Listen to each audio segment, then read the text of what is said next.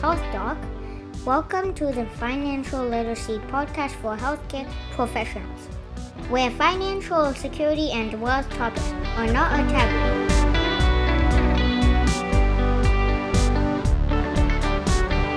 Welcome back to How's My Financial Health Doc podcast. I have invited back JP Laporte, a pension lawyer, to discuss again further deeper into the realm and topic of private pensions, particularly the pension called Personal Pension Plan, the PPP. And what we're going to talk about today is really how private pensions can help with intergenerational wealth transfer that is tax-free. And I like the word tax-free because it means that a lot of your money can be kept within your pocket and your family's pocket without going to the CRA. So how does private pensions allow you to do that?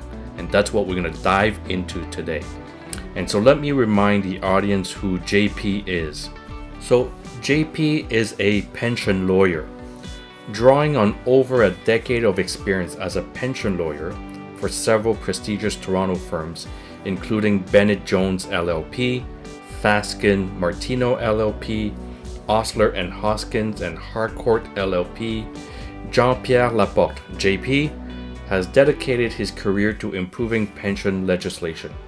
And frustrated that the significant benefits of pension were not really available to those outside of large companies, JP created the Personal Pension Plan to level the playing field and open up a new world of financial options and increase retirement savings for corporate professionals. In 2004, JP set out to create a better solution for investors that wanted improved asset protection while minimizing taxes. With an impressive academic background at the University of Toronto, Osgoode Hall Law School, and the Institut d'études politiques de Paris, he is often called upon as an expert witness before the House of Commons Standing Committee on Finance, and he has written several seminal articles on pension reform, including an expansion of the Canadian Pension Plan.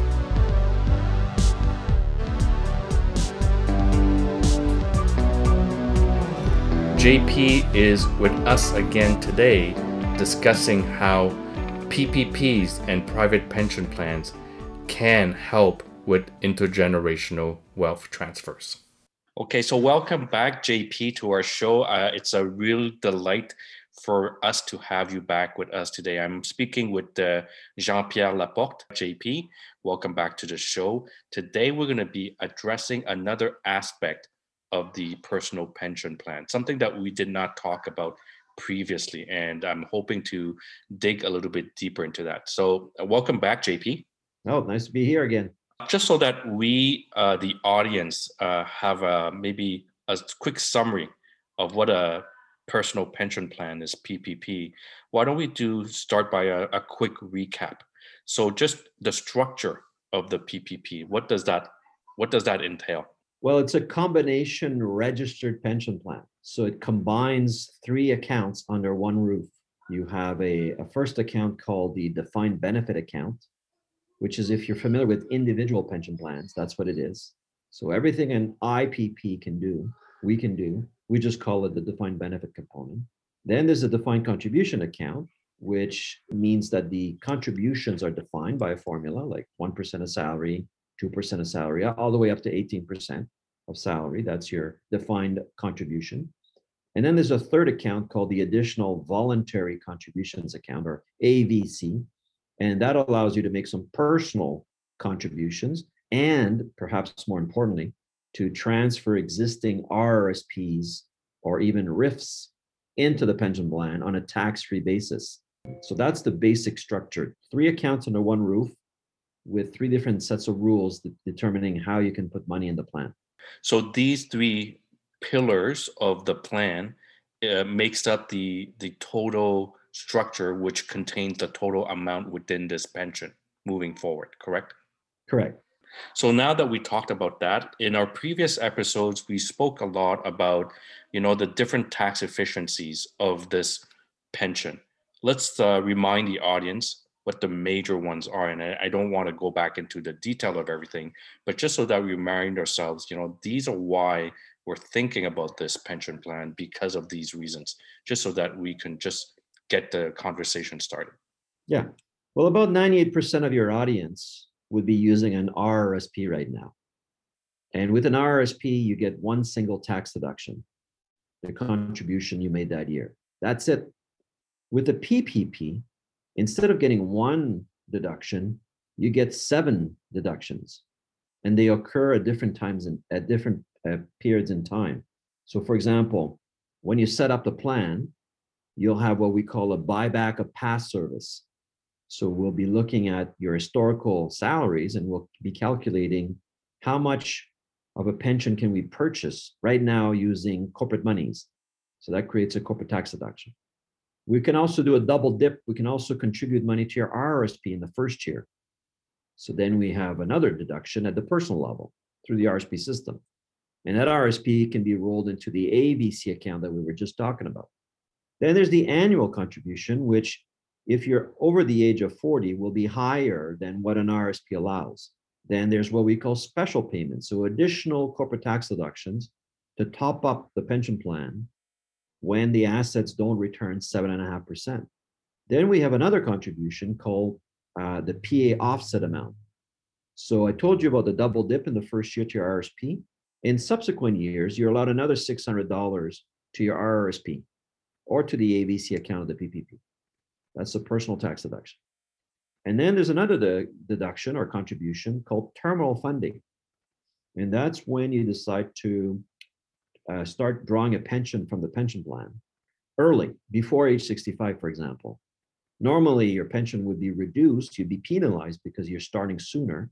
But thanks to terminal funding, your corporation can take pre-tax dollars and dump them into the pension plan, creating a corporate tax deduction. And that extra money allows the pension plan to offer you a higher pension sooner. So that's those are the key deduction. Now there are more deductions. One is the investment management fees are all tax deductible within a PPP.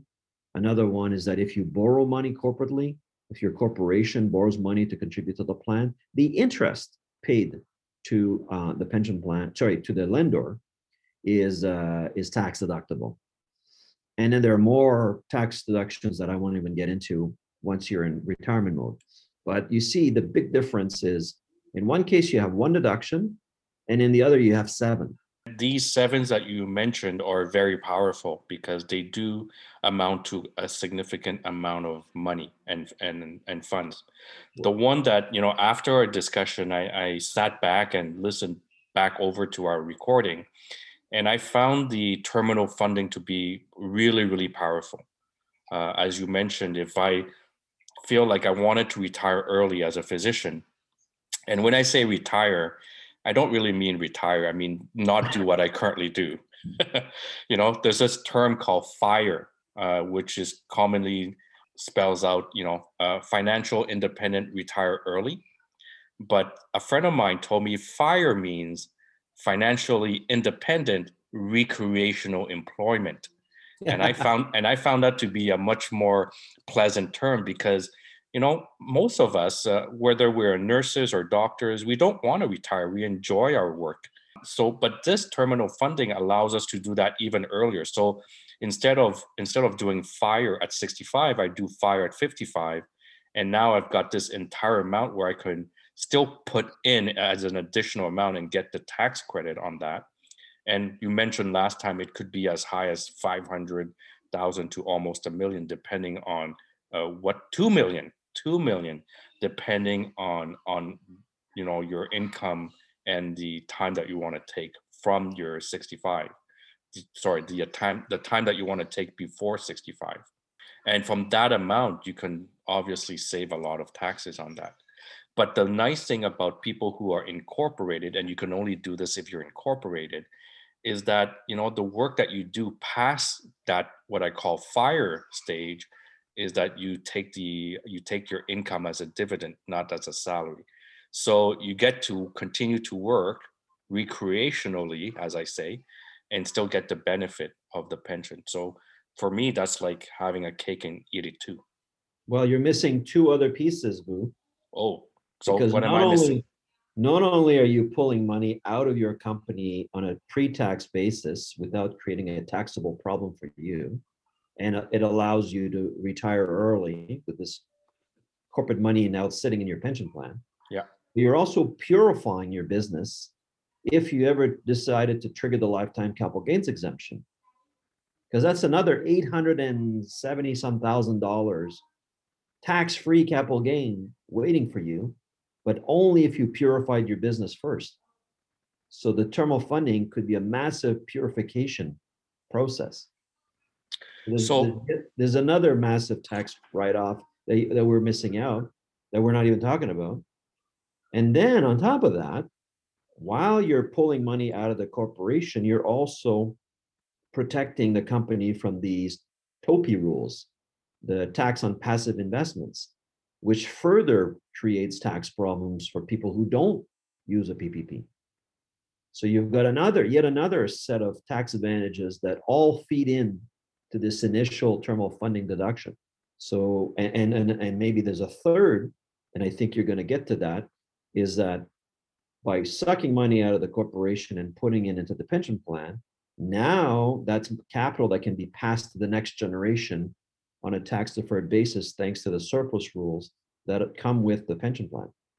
So there's actually three massive other tax strategies that all feed into this one terminal funding step. So, I mean, I'm glad you brought it up, because this is exactly what we're talking about, is the wealth transfer mechanism and the wealth transfer feature that is built into this PPP that we can take advantage of. So we're going to talk about that and spend some time on this in this podcast. But before we do that, I'm sure, because you talked about it very quickly, and I'm sure people will ask me afterwards, what did you mean by purification? Can we just elaborate a little bit on that? Because I'm sure those questions will arise. Yeah. So corporations, small business corporations in Canada, are granted a special privilege.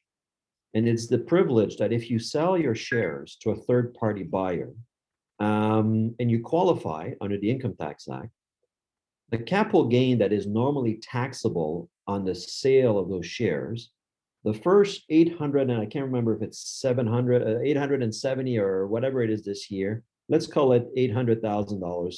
I know it's more, but the first 800,000 of those capital gains are going to be tax-free to you. You pay no tax on it. But in order to qualify, your corporation must meet certain tests. One of the tests is you cannot have too much by way of passive assets inside of your corporation.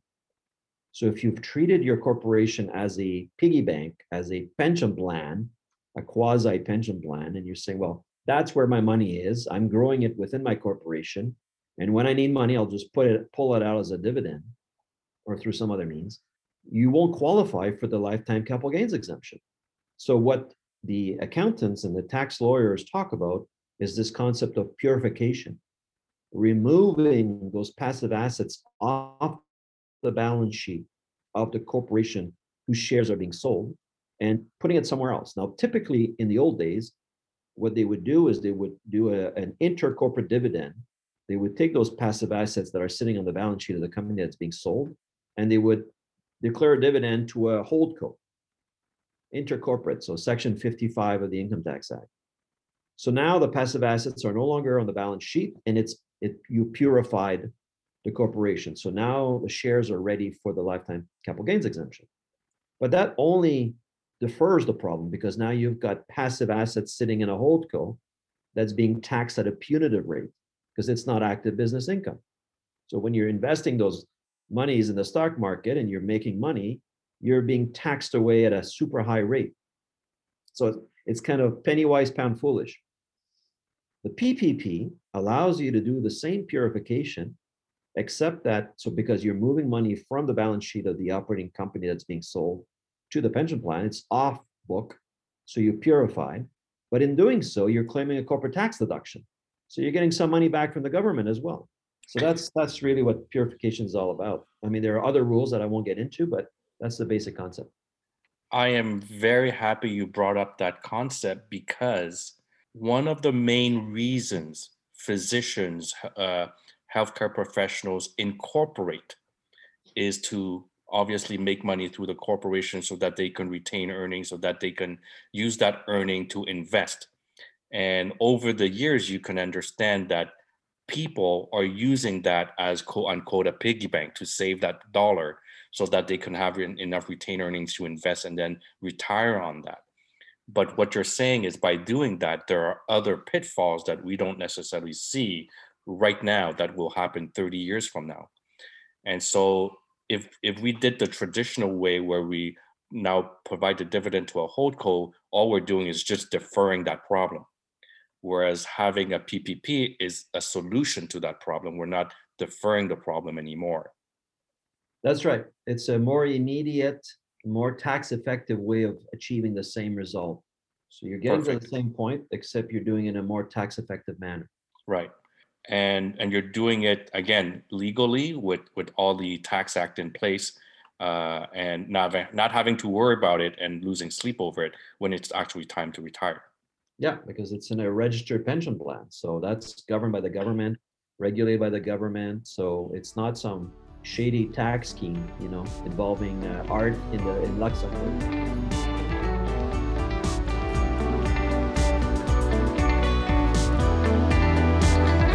So far, you've told me everything that I like about the PPP and the registered pension plan, and it's even greater than what I thought it was. I want to come to the concept of deemed disposition before we talk about why we're talking today. Okay, so help us understand what the concept of deemed disposition upon death, what does that mean, and how does it apply to our savings, our RSPs, TFSAs, other types of investment that we have accumulated through life in this corporation? Yeah, so when you have a registered account, like an RSP or a RIF, and let's say you don't have a spouse, or if you have a spouse, you both pass away at the same time. Because if you pass away, but your spouse is still around, you can do what's called a rollover, a spousal rollover. Your RRSPs will go to your spouse's RRSP on a rollover basis, so there's no immediate tax. But what if both of you die in the same car accident, or COVID, or there's no spouse, you're single, or you're a widower, what happens? Well, we have what's called under the Income Tax Act a deemed disposition. You're deemed to have disposed of all of the assets within the account at fair market value the day before you died. And then the estate now has to cut a check to the government because they have to realize the difference between the adjusted cost base and the fair market value that's deemed to have been acquired on the day of death. So what happens is usually half of your money ends up being paid in taxes. So you thought you had $1 million for your retirement. I mean, you're dead, so you don't need it. But your family only gets half because half of it is taxed away. That's the deemed disposition. It's the same thing when you become a non-resident of Canada. There's a deemed disposition, a departure tax. There are a bunch of deemed dispositions under the Income Tax Act. You always have to be wary about those. Just like trusts have a 21-year deemed disposition rule. Anyway, so for those who aren't really aware of these rules, this can come as a really bad surprise, but that's is what 98% of Canadians will be facing because they're using an RRSP or a RIF as one of the primary modes to save for retirement. They're not thinking about pensions. I mean, I've said this many times and you're confirming it. The biggest tax bill is at time of death or the day before death.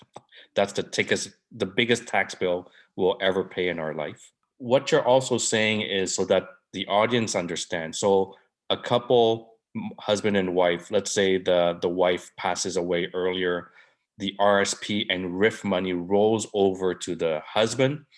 And then when the husband passes away, then it's deemed disposition for the entire amount of both the husband and the wife's amount.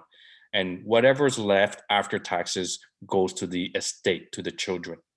So if they had, let's say, both together $1 million, children don't get $1 million, they get half of that after tax. So that's what the deemed disposition is. Now, for someone who is not married, who's single, there's no rollover, obviously, and the deemed disposition happened immediately or the day before they die. So that's what that means.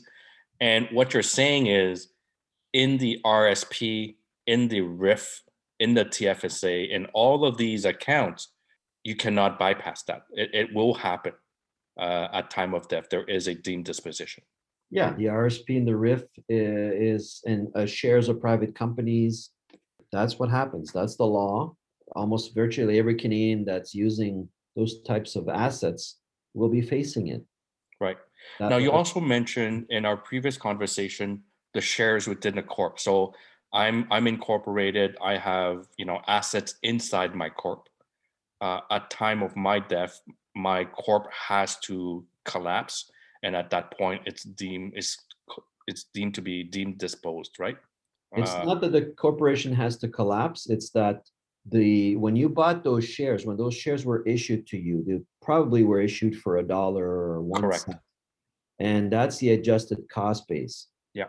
Now they're being disposed at fair market value. So if there are assets within the corporation, those shares represent the value of all those assets in it.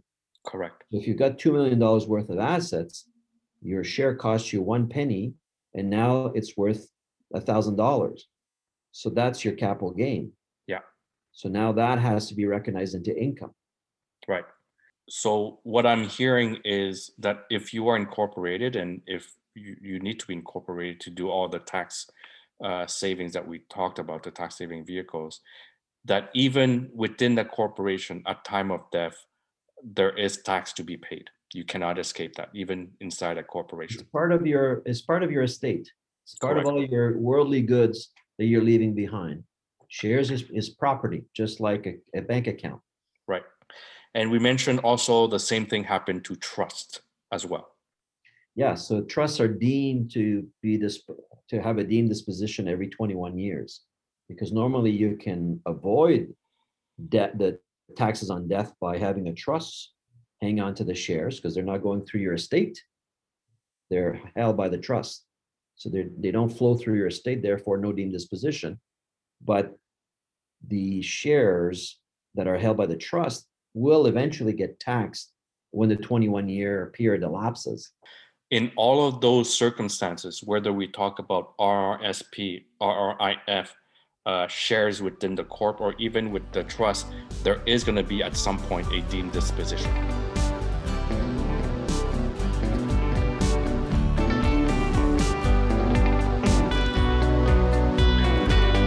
And so from that, I'm going to segue into why we got together to talk about this today, because this is, I think, one of the portion of the PPP that needs to be discussed, because it's even more powerful.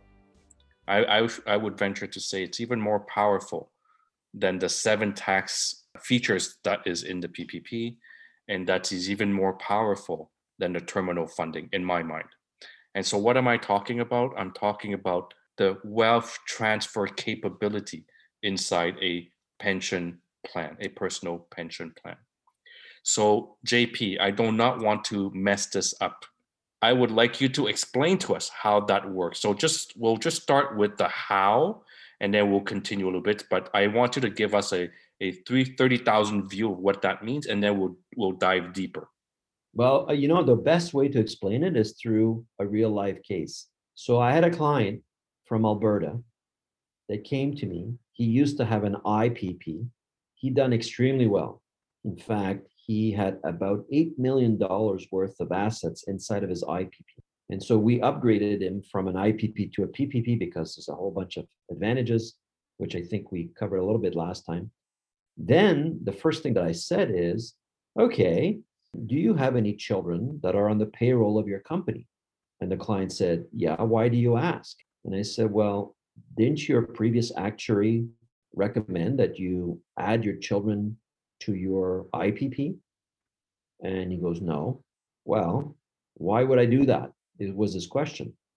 I said, well, since you're now retired and you have $8 million in your IPP PPP and your spouse is deceased, If you were to pass away, your children would get about $4 million instead of 8 million because of the deemed disposition.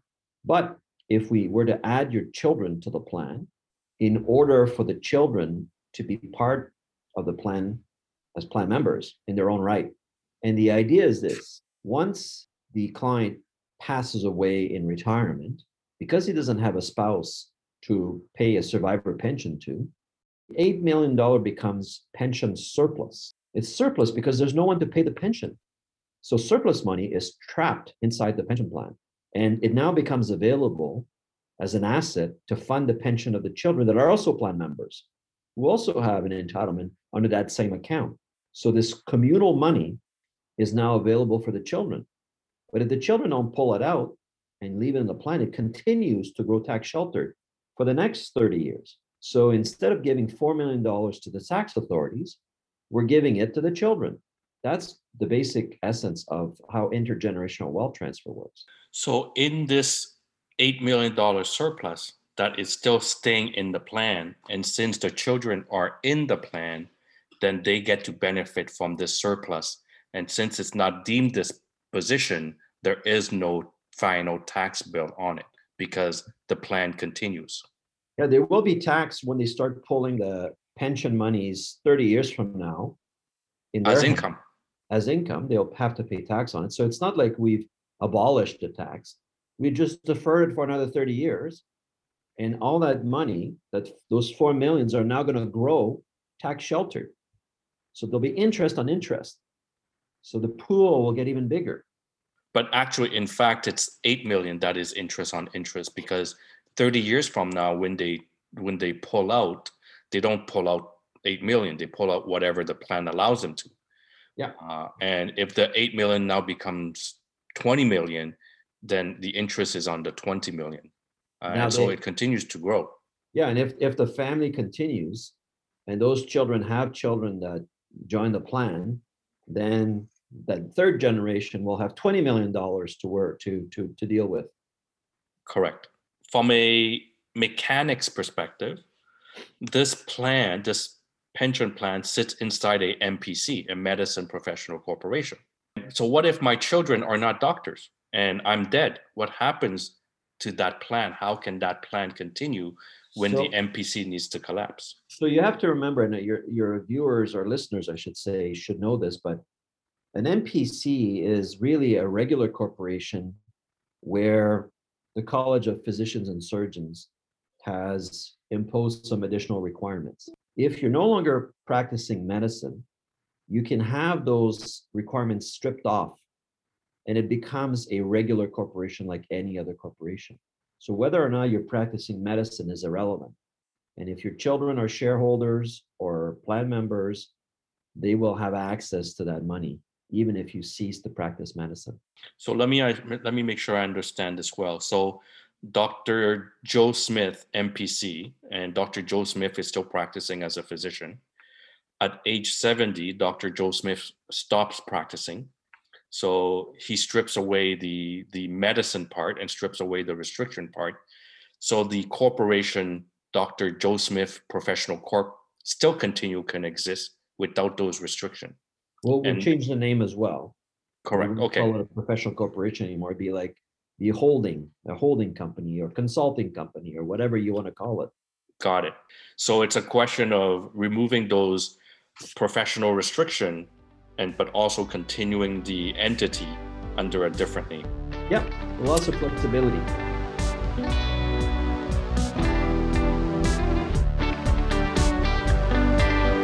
I won't ask you why. I mean, it's obvious why one would want to do this. And so the question is, what is a good time to do it? Is it to do it when I'm about to retire? Is it a time to do it when my kids are adult and working? Well, my sense is you want to protect yourself as much as possible. If you want this strategy to be effective, you have to get the children that are on the payroll of your corporation in the plan as soon as possible. So as long as you can justify paying real T4 income for services rendered, so you respect the employer-employee relationship, and it's not a scam. They are doing services for your business. whether it's part-time accounting, part-time website design, promotion, whatever they do, as long as they're rendering services and helping you grow your business, then they're entitled to a salary. And if they're entitled to a salary, they're entitled to join the pension plan. Yeah, I think you should join as soon as possible, because you never know what life has in store for you, and you don't want to run the risk of dying before you put the children in the plan. When we talk about, employment to the corp, most of the time we're talking about legal age of work. And so I believe the legal age of work is somewhere at 14 or even 16. And so the moment they can earn a salary at Cineplex or at Wonderland or wherever it is, and they can do legitimate work for your MPC, that's when you would say put them on the salary and put them on the pension, as long as they do legitimate work. Yeah, no, it has to be legitimate. You can't fool with the Income Tax Act. You have to, it has to be that the children are rendering services to the corporation. And because they're doing that, even if it's menial work, even if it's part-time work, because they're doing that, they're entitled to compensation in the form of a salary. Now that you've created the employment relationship, they're allowed to join the pension plan, because that's a benefit of employment. And it's that simple. It has to withstand audit from a corporate tax deduction point of view. Now, to that point, we've talked about this with the IPP, that it doesn't make sense to do it before the age of 40 from an actuarial perspective, because it has more disadvantages than advantages. But inside a PPP, if my children are doing work for my company, and again, legitimately, we don't have to wait till they are 40 years old. Correct, because as long as you recognize 1 year of past service under the defined benefit bucket, the one that you're using as the primary plan member, then after that, the children can switch into defined contribution mode. And the defined contribution limit when you're young is significantly higher than under an IPP. So you're going to end up having a lot more money growing tax sheltered over very long periods of time over what's possible under an IPP. I think that is good that we were able to clarify that. So the question I have is, this seems to be a very powerful feature of this pension plan. Would it be the same for the other pensions that we commonly hear about, the teachers' pension plan, the HOOP, the Homers of the world? Do those type of group pensions get the same features of wealth transfer? Well, the principle is identical, meaning that if you retire on a pension and you pass away, and let's say you don't have a spouse, then the monies that was sitting inside of the pension plan for you, what we sometimes call the commuted value, could be a couple $1 million, that now becomes surplus. And other teachers or other physicians or nurses or whoever is participating in whatever plan we're talking about, they end up getting your money. So there is a transfer of wealth from deceased retirees to active members of the plan, but it's not your family. So the law works, and that's why we can do this. But because you're dealing with strangers in these other types of large plans, that's not really where you want your money to go. I mean, unless you're very civic minded and you want your millions to go to other doctors that maybe were colleagues of yours, then I guess it works. But for most people, they'd rather give it to their own children. So Right. You can't do that in one of those large plans. So the idea is the surplus stays within the plan. It just depends who's in the plan. And Exactly. if your children are not in the plan of HOOP, or they're not in the teacher's pension plan because they don't happen to be teachers, well, that money doesn't go to your children. It goes to the other teachers. But Yeah, the well, principle is the same. But even if they were teachers, like unless you're also a teacher, your surplus can't go to another teacher. This intergenerational wealth transfer, these rules apply because of the way defined benefit plans work in Canada. And what we've done is we've said, well, let's use this set of rules, but let's hive it off and only let family members enjoy it. Because you're now allowing family members into your plan, Exactly. as long as they are receiving a salary from your corporation. That's right. which That's which the, comes which comes back to the idea of the moment they can perform legitimate work for your company, then you put them on your company payroll. that would be Again, my advice. That would be my advice. So you don't run the risk passing away and you forgot to add the kid. So you end up with a deemed disposition like everyone else. aside from group pensions, there are also these entities out there called multi-employer pension plan. And so these are set up for business owners, again, physicians, dentists, but they are one plan that includes multi-employers, not just mine, not my MPC, so multiple MPCs together into one plan. And if I understand you well, these multi-employer pension plan also will not have the same benefit as a PPP when it comes to intergenerational transfer of wealth within the family. Well, you have to realize that multi-employer pension plans can be either defined contribution in nature or defined benefit. So if you have a multi-employer pension plan that's defined contribution, there is no surplus generated because the concept of surplus is native to defined benefit plans. So that only leaves defined benefit multi-employer pension plans. And then the question is, how is surplus treated under those plans? So if the terms of the plan allow for surplus to be segmented by employers, so let's say there are 50 different employers in this one big defined benefit multi-employer pension plan, if we can have surplus attributable and segmented within employers, then yes, you would be able to do some of this intergenerational wealth transfer. But if the rules say that surplus is generic, then you're bleeding your money with the common pool with all these other people, these other employers that you have nothing to do with. So it's really have to be careful in reading the fine print of how they would treat the surplus. Yeah, you have to look at the plan text's surplus rules to make sure that you can hive off and attribute some of the surplus. And that becomes difficult when there's one big pool, one big pension plan for the entire multi-employer pension plan. Right. Because if some of the surplus is because of certain types of investments that relate to an employer with 1,000 employees, and your contribution to that surplus is minuscule because you only have 2 employees, then you know there won't be as much surplus for your group. So it makes things a little bit more complicated, at least at the minimum.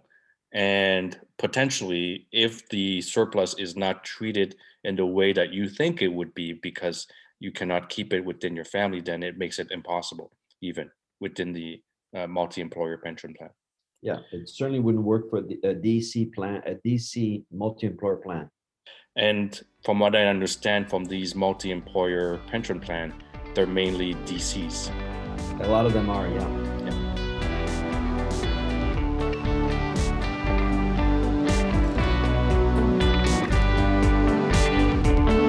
Last question about IPP, because people like to compare IPP to PPP when it comes to this particular question.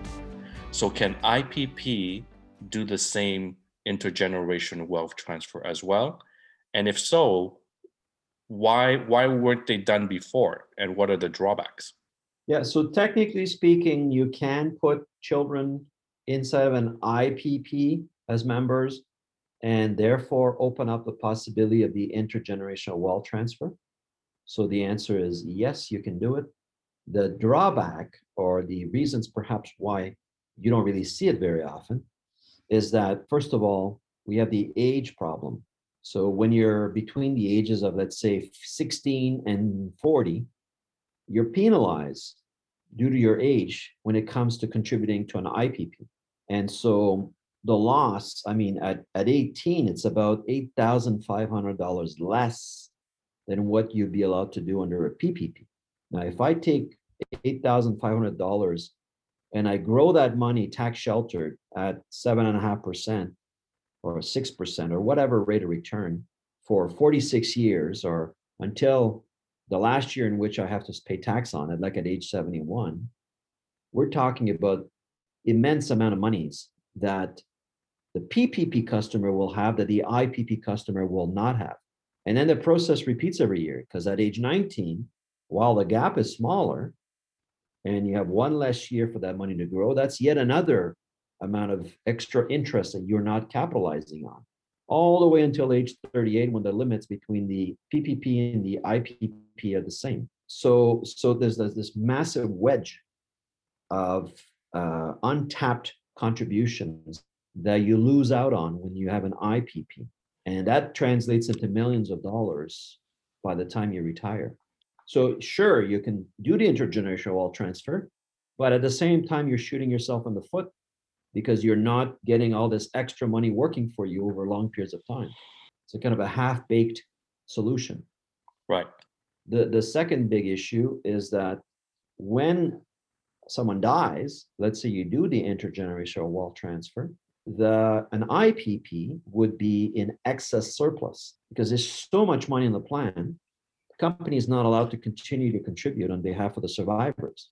And then especially if you continue to be collecting a salary from your business, from the family business, you're going to have a pension adjustment.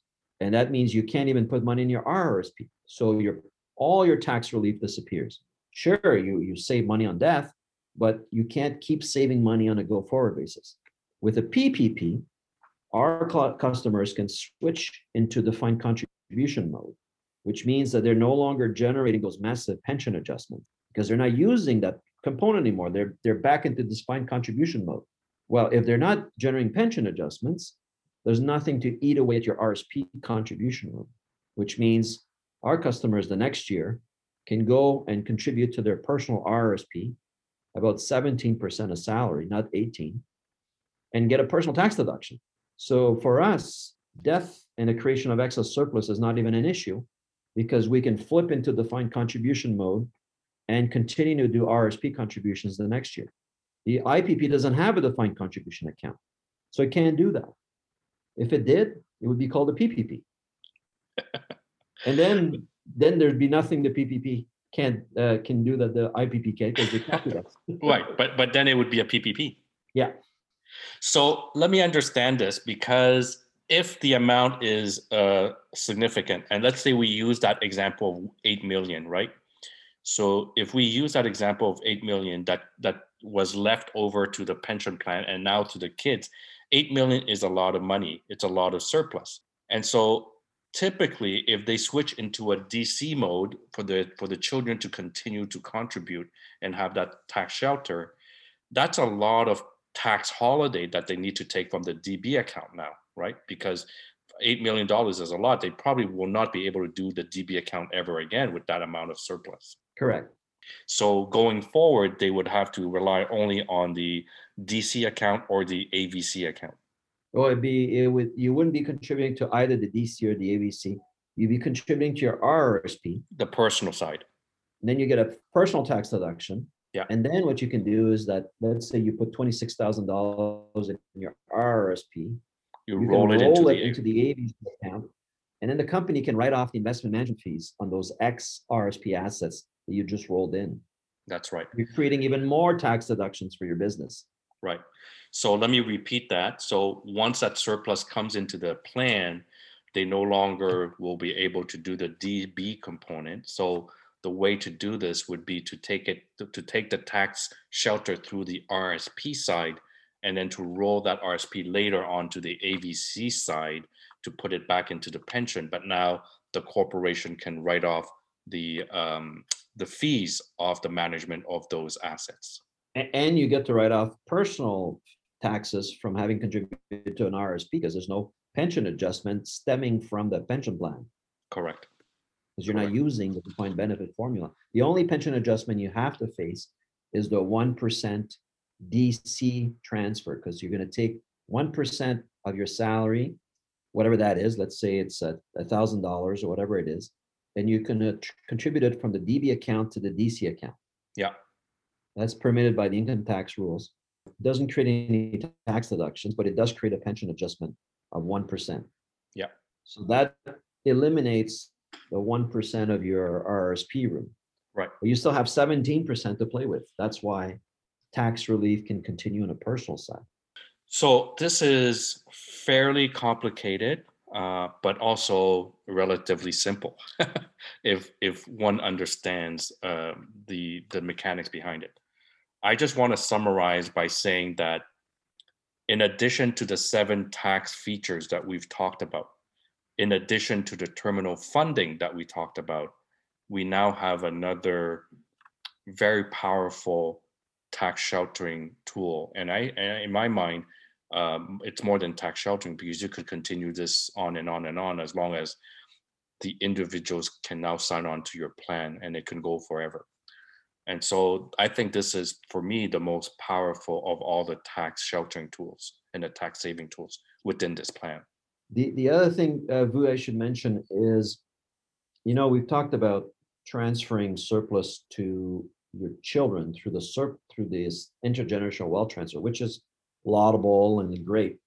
But if you are very kind of charity focused, let's say you wanted to give back to the hospital that employed you, or the medical school that trained you, or whatever, some charitable giving that you have in mind as part of your financial plan, you can make that registered charity, whether it's a hospital or university or whatever it is, a designated beneficiary of your pension plan.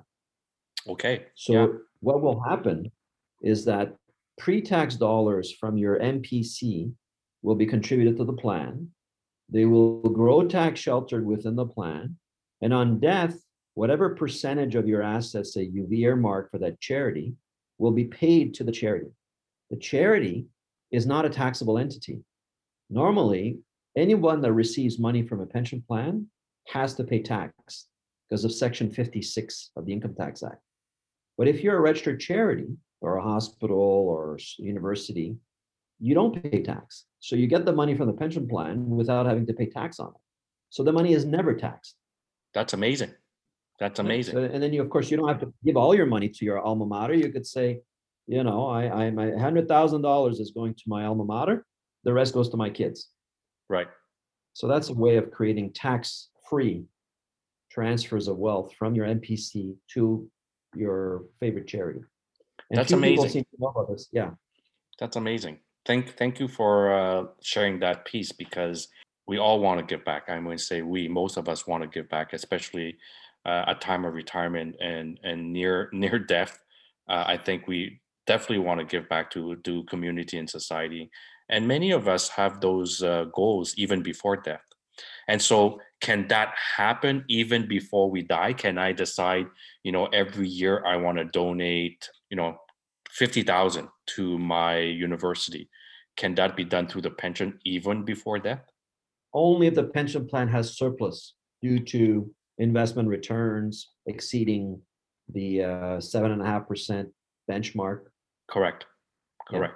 But if in that scenario, in the scenario of a surplus, those types of charity giving can happen tax-free, even before death.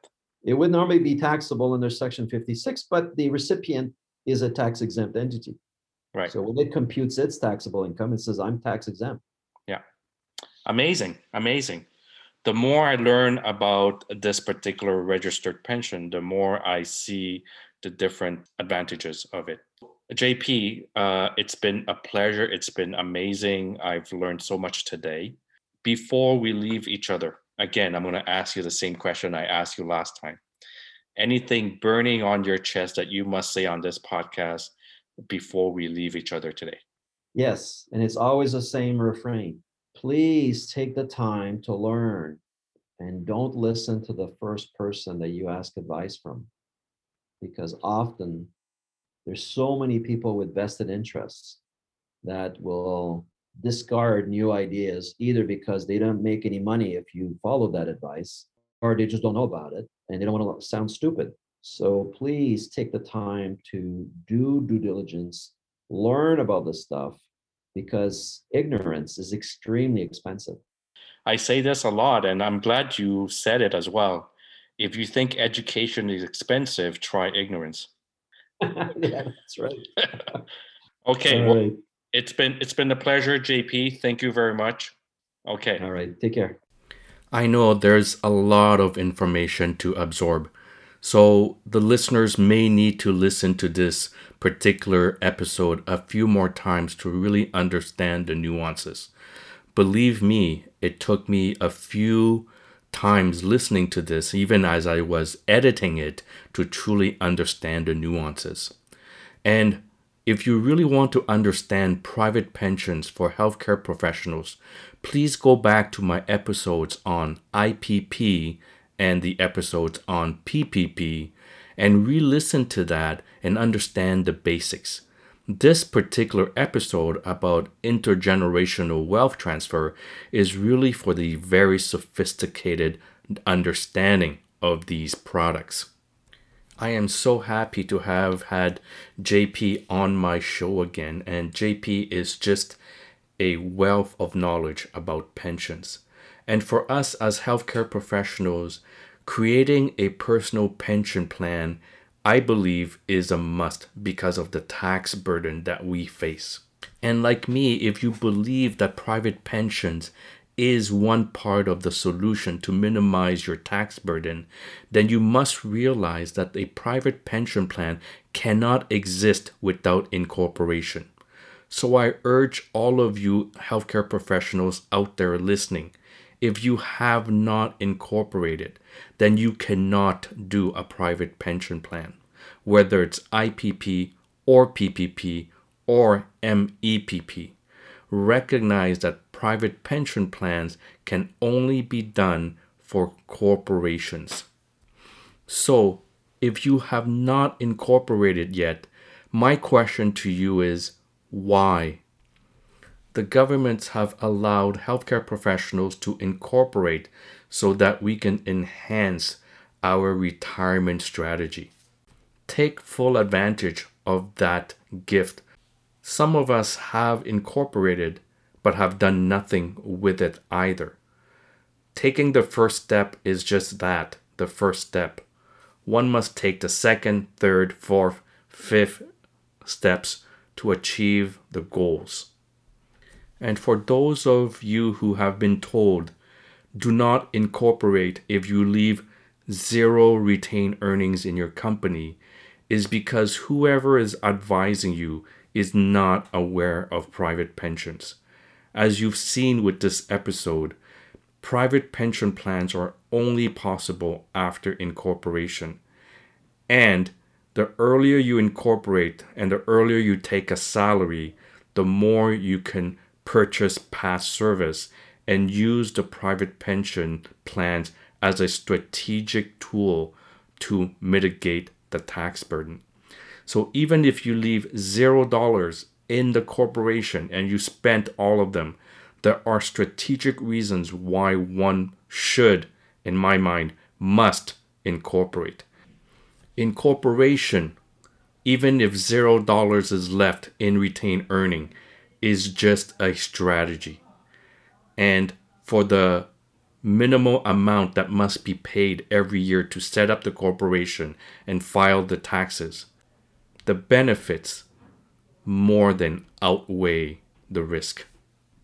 If you have been given advice not to incorporate because you leave zero retained earnings in the company, you may ask yourself the question, is my advisor aware of private pensions for healthcare professionals and incorporated individuals? Is my advisor giving me the wrong advice? Well, I will leave it at that for now. I will take the opportunity to let you know about September 17th. That is when my next webinar, all-day interactive webinar, will be September 17th, 2021. It will be an all-day webinar interactive with you, the audience, when we talk about financial literacy for healthcare professionals. And all these topics will be addressed. So please visit www.beautifultimesinc.ca/conference and workshops. www.beautifultimesinc.ca/conference and workshops. If you have any comments or feedback, I would definitely love to hear about them. You can email me at hmfhd2020@gmail.com. How is My Financial Health Doc podcast is hosted by Dr. Vukit Tran. Dr. Tran is a physician with a special interest in personal financial security and wealth education. Dr. Tran does not render or offer to render personalized investment or tax advice through this financial podcast. The information provided is for informational purposes only and does not constitute financial, tax, investment, or legal advice. Please confer with your advisor, lawyer, or accountant for specific advice.